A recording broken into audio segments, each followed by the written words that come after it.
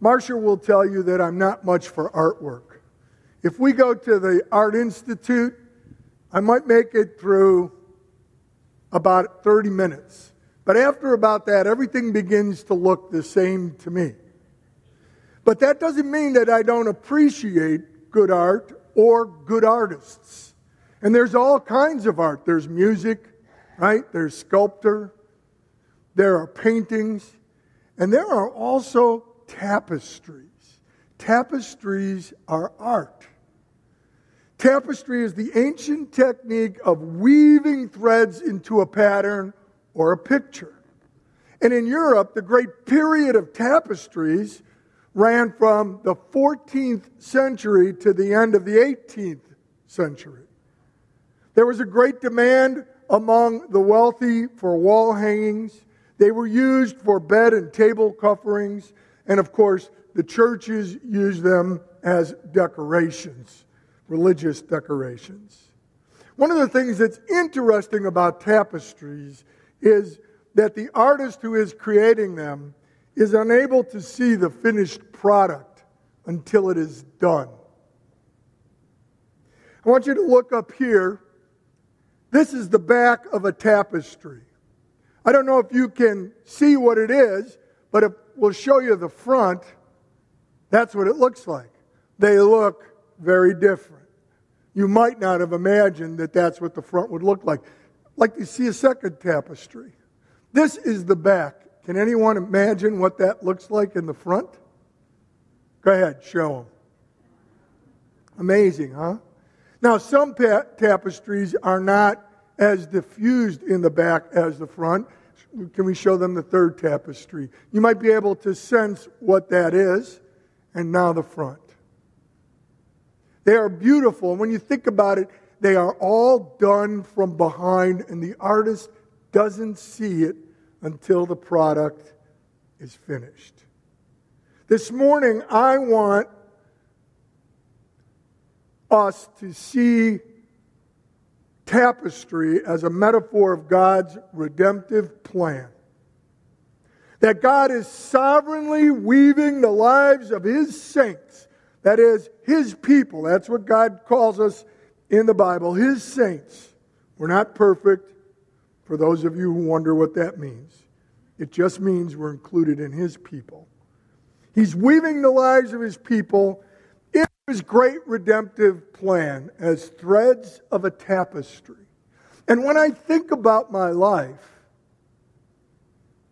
it may not be very important. I may not have a 50,000 member church.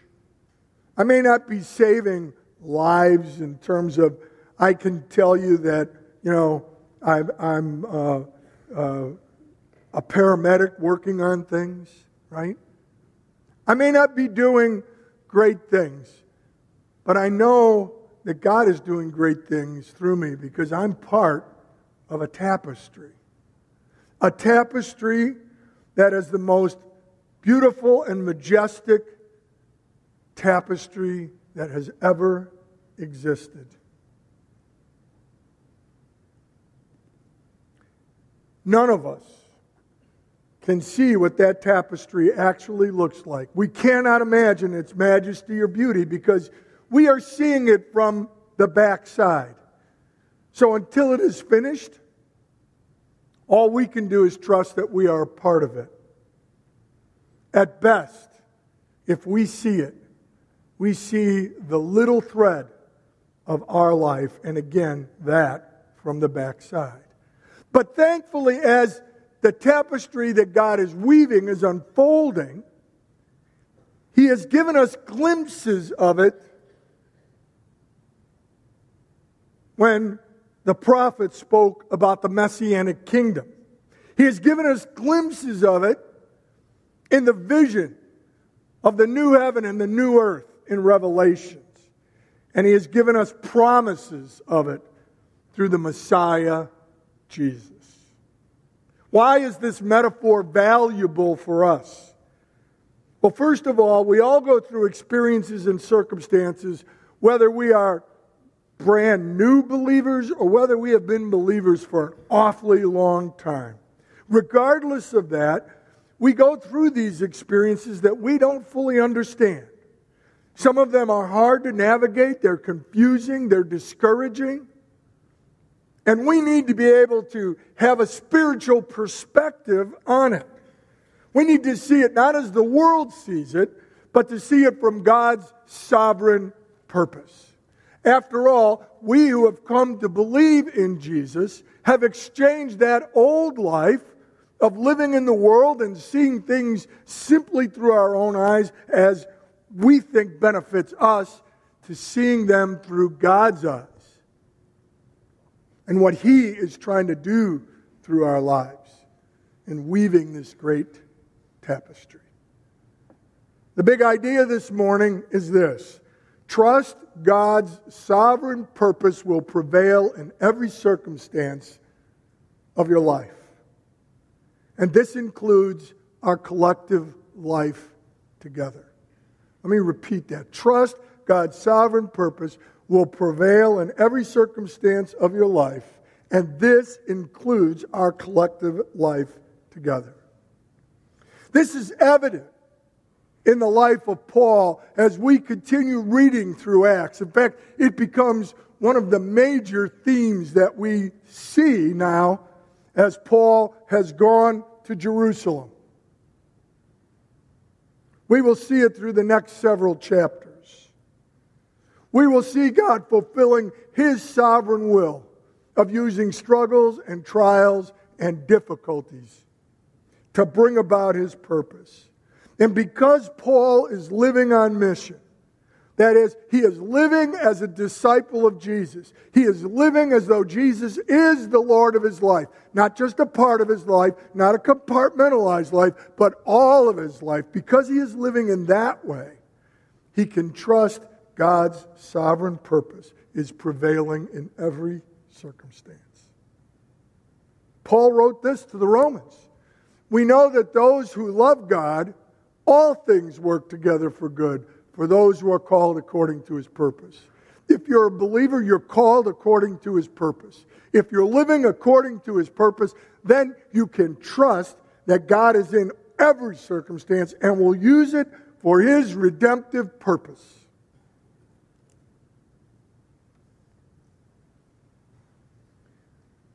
This week, our teens are going to Challenge. We're going to Kansas City. It's a hot place. And while we're there, we're asking them for this trip, and we as those who are there in leadership with them, to approach that entire trip as a disciple of Jesus. And the vision is this: to be Jesus to everyone. Not to be like Jesus, but to be Jesus to everyone. Each other,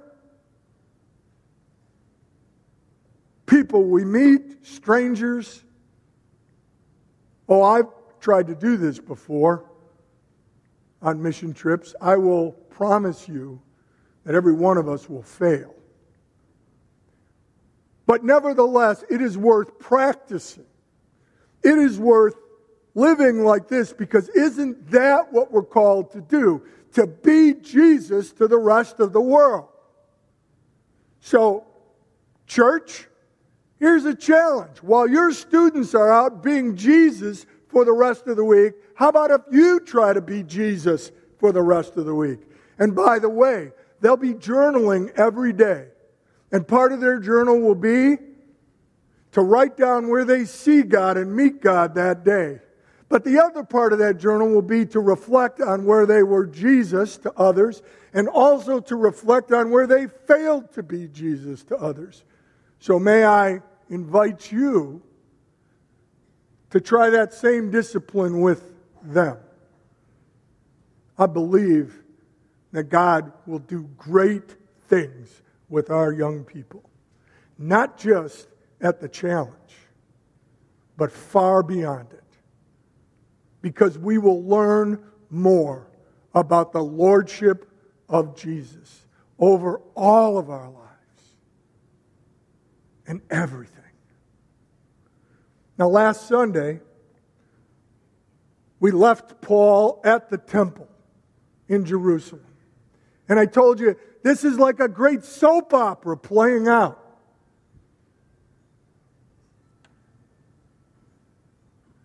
And Paul was there reverently respecting Jewish religious tradition, because the advice that he was given was to publicly demonstrate his reverence for the law.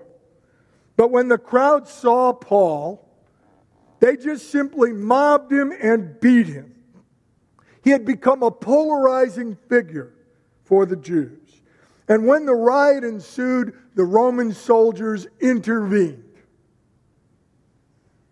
Now, as we go through Acts 21 from verses 37 through I think it's verse 29 of chapter 22, as we go through those, I want you to know that we can't read it all. But we are going to follow the entire storyline, because the storyline's important. And the storyline fits importantly into next week's message and the week after that. So we want to keep following it and following this thread of the sovereignty of God in Paul's life. There are other things we're going to see, but it's important for us. Now, when the Romans intervene and arrest Paul and protect him from the people, they bring him to the barracks.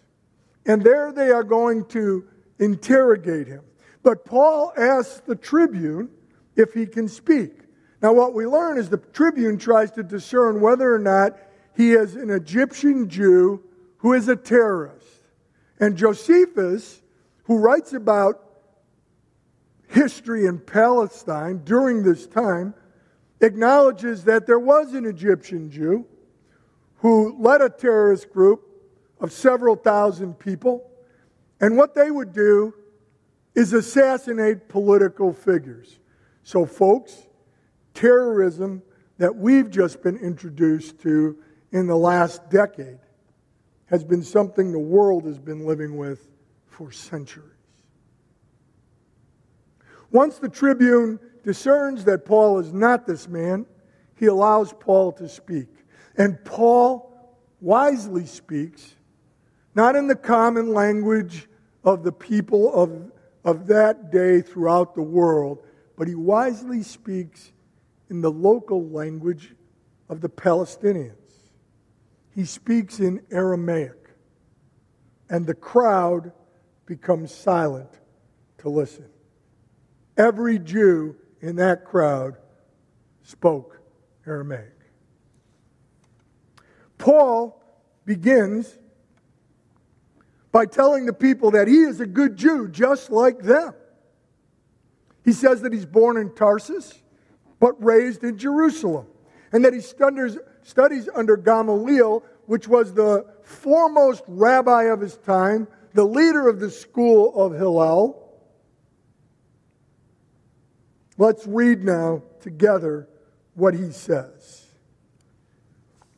In verse 3 of chapter 22, I am a Jew, born in Tarsus of Cilicia, but brought up in this city, educated at the feet of Gamaliel, according to the strict manner of the law of our fathers. He's talking about being a Pharisee now, the largest group.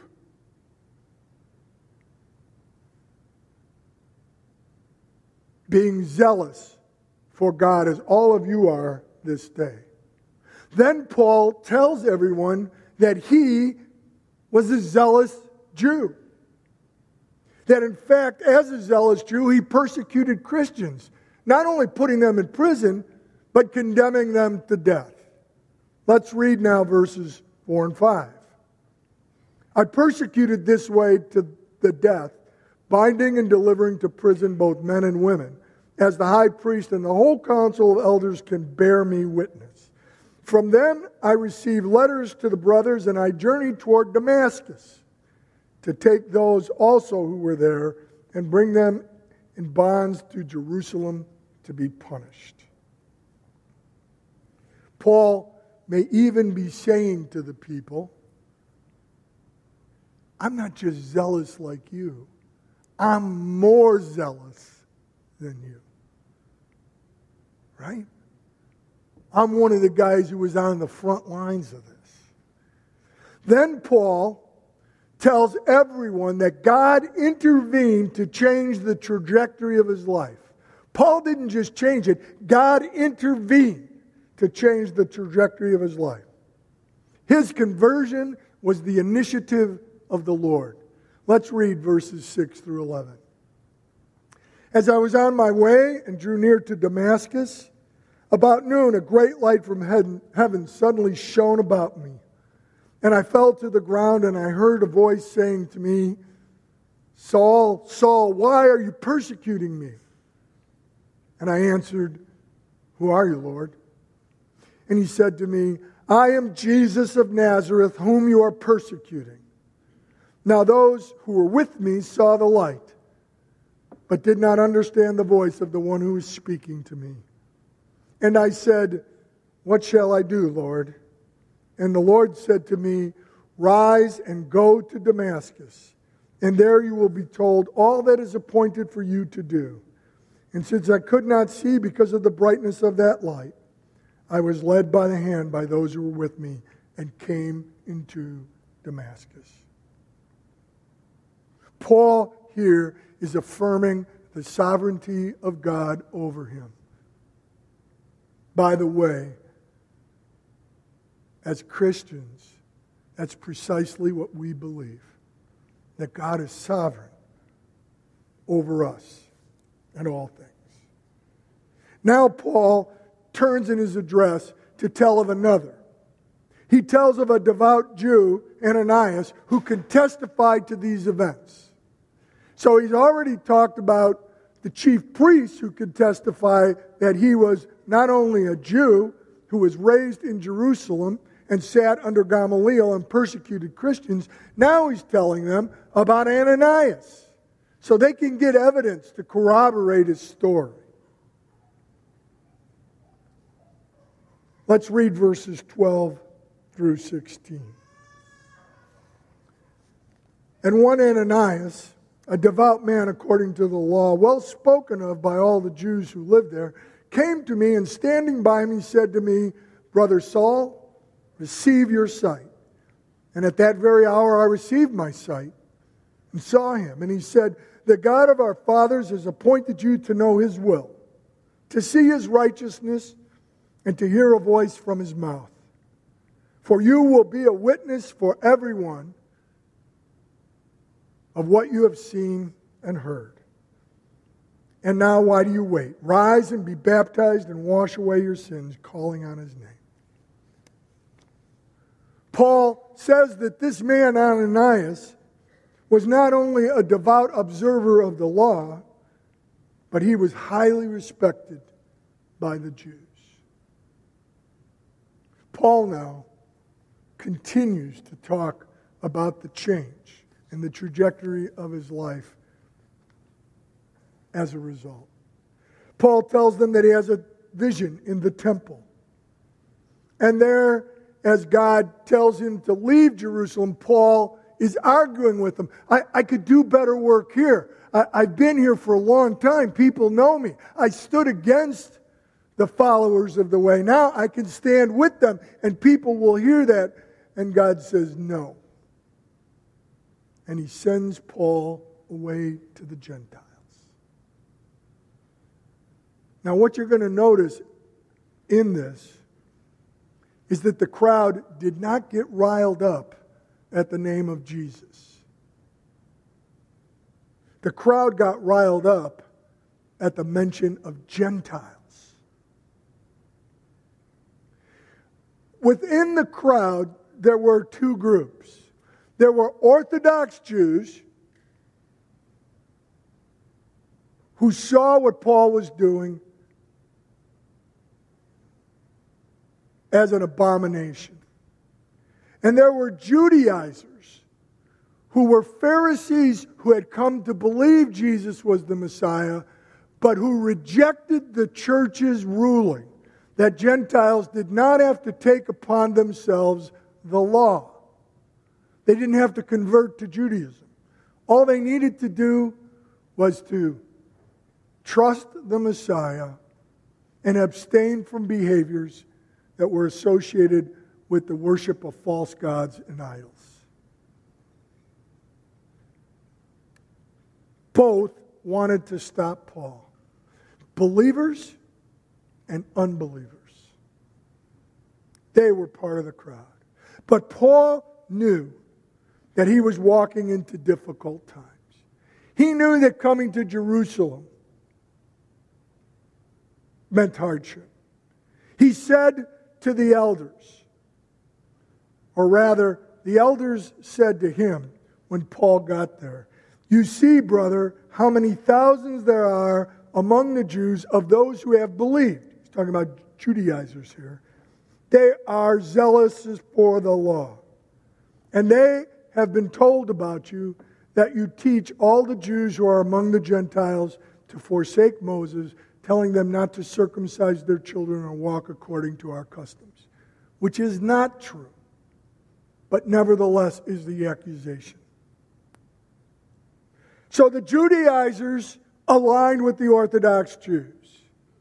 And essentially what they said was accepting Gentiles without making them Jews was not only an abomination, but it was worthy of death. And the reason for that is because what was being said was that Gentiles were equal to Jews. Jews were not superior to Gentiles in the eyes of God. And they saw that as a rejection of Moses and the law and all that God had given to them. They said, it is unacceptable and worthy of death. Look at verse 22. Up to this word they listened to him.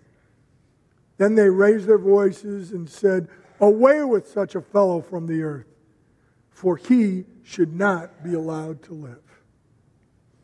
Now at this point, what we read is the crowd goes wild. And the tribune puts an end to it right away. Understand, the Romans were very serious about the Pax Romanus, the Roman peace. You did not interrupt the Roman peace. They did not want that to be challenged because that meant that they would lose control of their empire. So, when there was rioting or there was disruption, soldiers came in and squashed it. And if you were in a place where that was stirring up and there weren't soldiers, they would send soldiers to go there and stay there. We saw that at Ephesus when one of the city officials said, "You don't want the soldiers to come here. Let's follow the rule of law." The tribune has Paul taken into the barracks. And there he's to be interrogated. And Dr. Luke says that their interrogation was to be examined by flogging. Now, why would they interrogate somebody and flog them? Any idea? Because they didn't believe they were going to get the truth. And they figured, you put a guy in enough pain, he's going to tell you the truth. Part of what we know is you put a guy into pain, he'll tell you whatever you want. But Paul speaks up as they're preparing to tie him down, bind him, and flog him. And essentially what he says is, I'm a Roman citizen. And I am being denied due process as a Roman citizen. This is a serious offense. Paul is a Roman citizen because he was born in the free city of Tarsus. And those who were born in the free cities throughout the Roman Empire, those cities had supported Rome and been like Rome and were a part of Rome. And so they were afforded the privileges of Rome. And those who were born there were afforded the privilege of being a citizen. Immediately, they unbound Paul but kept him under arrest. And the tribune called for a hearing with the chief priests, the council, and Paul to get to the bottom of what was happening. Now, the question in all of this is, what can we learn today and apply into our lives. And while there are probably a great many things that we can learn today, I believe that one of those things that is important is about the sovereignty of God. That the sovereignty of God will prevail in our lives if we are living as disciples of Jesus. Paul was warned not to go to Jerusalem several times, but he was determined. And he told the elders from Ephesus that he was going, but he knew that he would face arrest and persecution and death. He knew this through the Holy Spirit, yet he also believed it was part of God's sovereign will. It was part of God's plan for him. It was the tapestry that God was weaving. And it was part of the thread that he was weaving into that tapestry that would be awesome and beautiful. That we can think of as the redemption of humanity and creation. And the establishment of a new heaven and a new earth, with all things under God.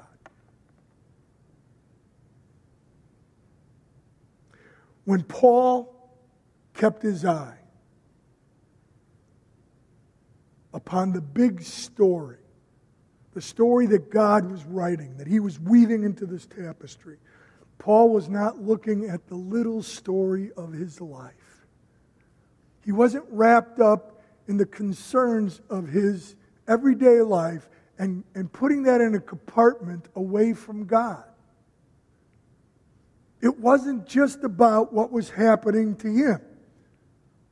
The pain, the hurt, the struggle. The fact that it might not happen, and God had said that he would testify to kings. But he could die in Jerusalem. Paul didn't take the matter into his hands. He trusted God and the sovereignty of God. He trusted God's bigger story. And that's why he went to Jerusalem. It had to be difficult for Paul. The truth is, when I think about this, it points to how I often fail to live my life. I try to see it all in the big picture, but there are times when I'm living in the little story of my life, and I don't see God weaving it into this great tapestry. Instead, I just see myself apart from God. And to be sure, that's precisely what the evil one, Satan, wants to happen. He wants you to see your life as disconnected from the sovereign will of God. But that didn't happen to Paul.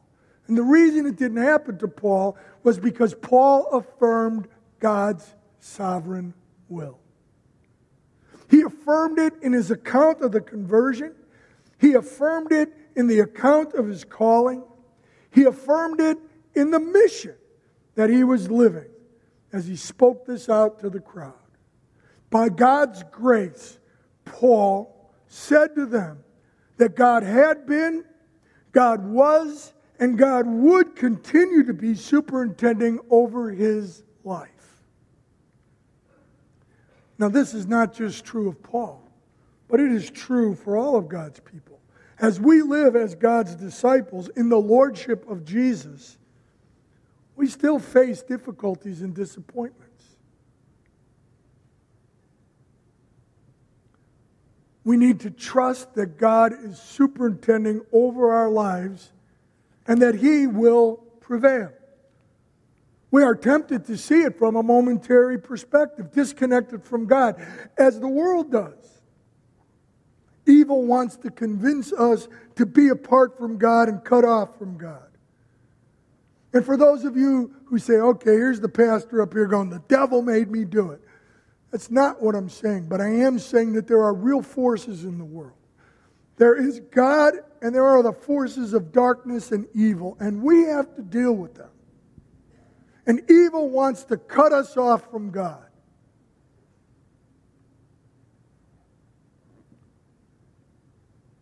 He wants us to get emotional and to react. And based upon our feelings and fears, to just create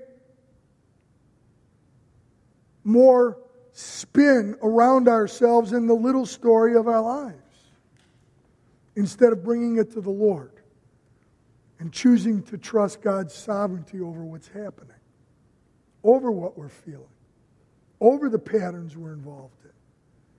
And when we feel things are senseless and meaningless and they discourage us, evil wants us to disconnect from God and spin in ourselves into our own depression instead of bringing it to the Lord and choosing to trust His sovereignty over us. If we are to emulate Paul and to trust in the sovereignty of God, then we must remind ourselves of God's sovereignty in our life, beginning with the saving faith of Jesus.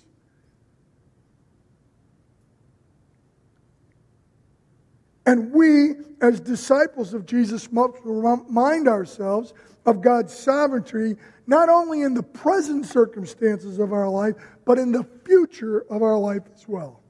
And if we will do this, we will be better at seeing the events and circumstances of our life through the lens of God, trusting God to prevail sovereignly over us and using us, weaving us into the tapestry that He is making. Today, as we welcomed Alex and his family, we have an opportunity to acknowledge and trust God's sovereignty in calling Alex to our church.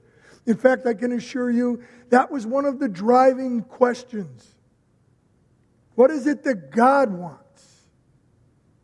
We can disagree, but that was one of the driving questions.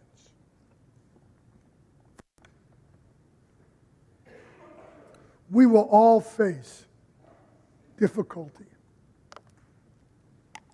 hardship, and disappointment on many, many levels. I've told you before just a bit about the journey that Marcia and I went through. How at 19 she had been raped. How she had buried that. How we met, got married. I had no clue about it. She didn't either. It was underground. And 7 years into our marriage, it starts to surface. And it created such chaos in our life. It was so difficult. We were a hair's breadth away from divorce. Yet God intervened because He is able. And with the help of Christian counselors, the Spirit of God, and our willingness to let Jesus be the Lord, not only of our lives, but of our marriage, God did a great redemptive thing. It took more than 5 years for us to be able to talk about it and come through the other side of the hurt and the hardship and the difficulty. And when we did, we looked at each other and said, I wouldn't change a thing. I don't want to go through it again. I wouldn't wish it on anybody. But I appreciate you and love you. And God has done an incredible thing. And one of the things that we didn't know was how God would use us in the lives of people since then. Unbelievably, the number of people who have been sexually molested, hurt, raped, whatever, is enormous. Check the statistics out for yourself.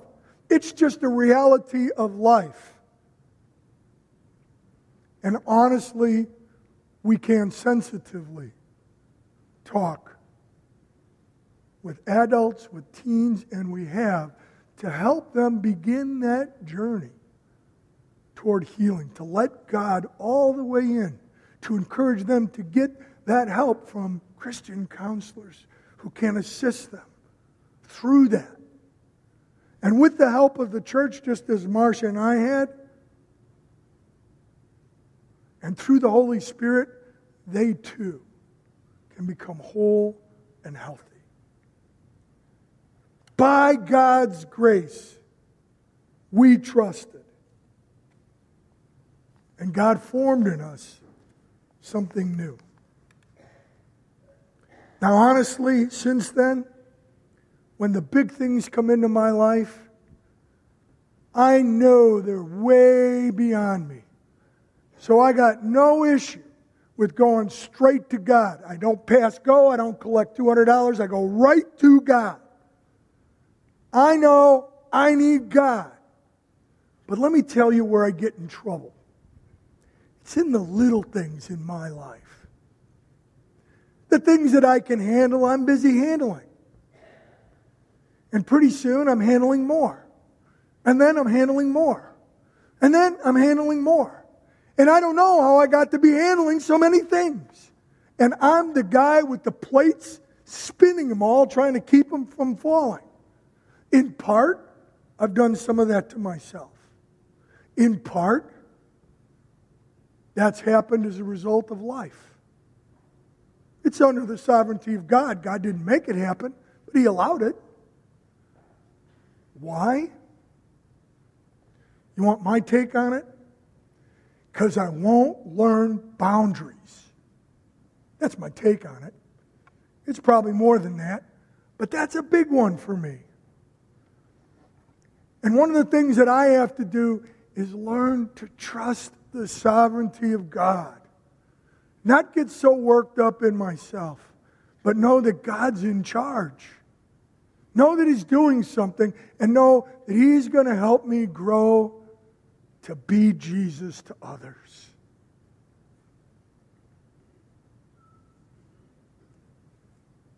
It's important that we learn to trust God in the big things and the little things. And trust and affirm His sovereignty over it all. Now, perhaps the big things in life are overwhelming you, then let me say to you, trust God. His sovereign purpose for you, if you believe Jesus truly is the Messiah. And if it's the little things in life that add up and all of a sudden you find yourself overwhelmed, trust God. Trust His sovereignty and His sovereign purpose over you. And if you don't have the assurance of God's saving love through Jesus, then what I want you to know is that God loves you.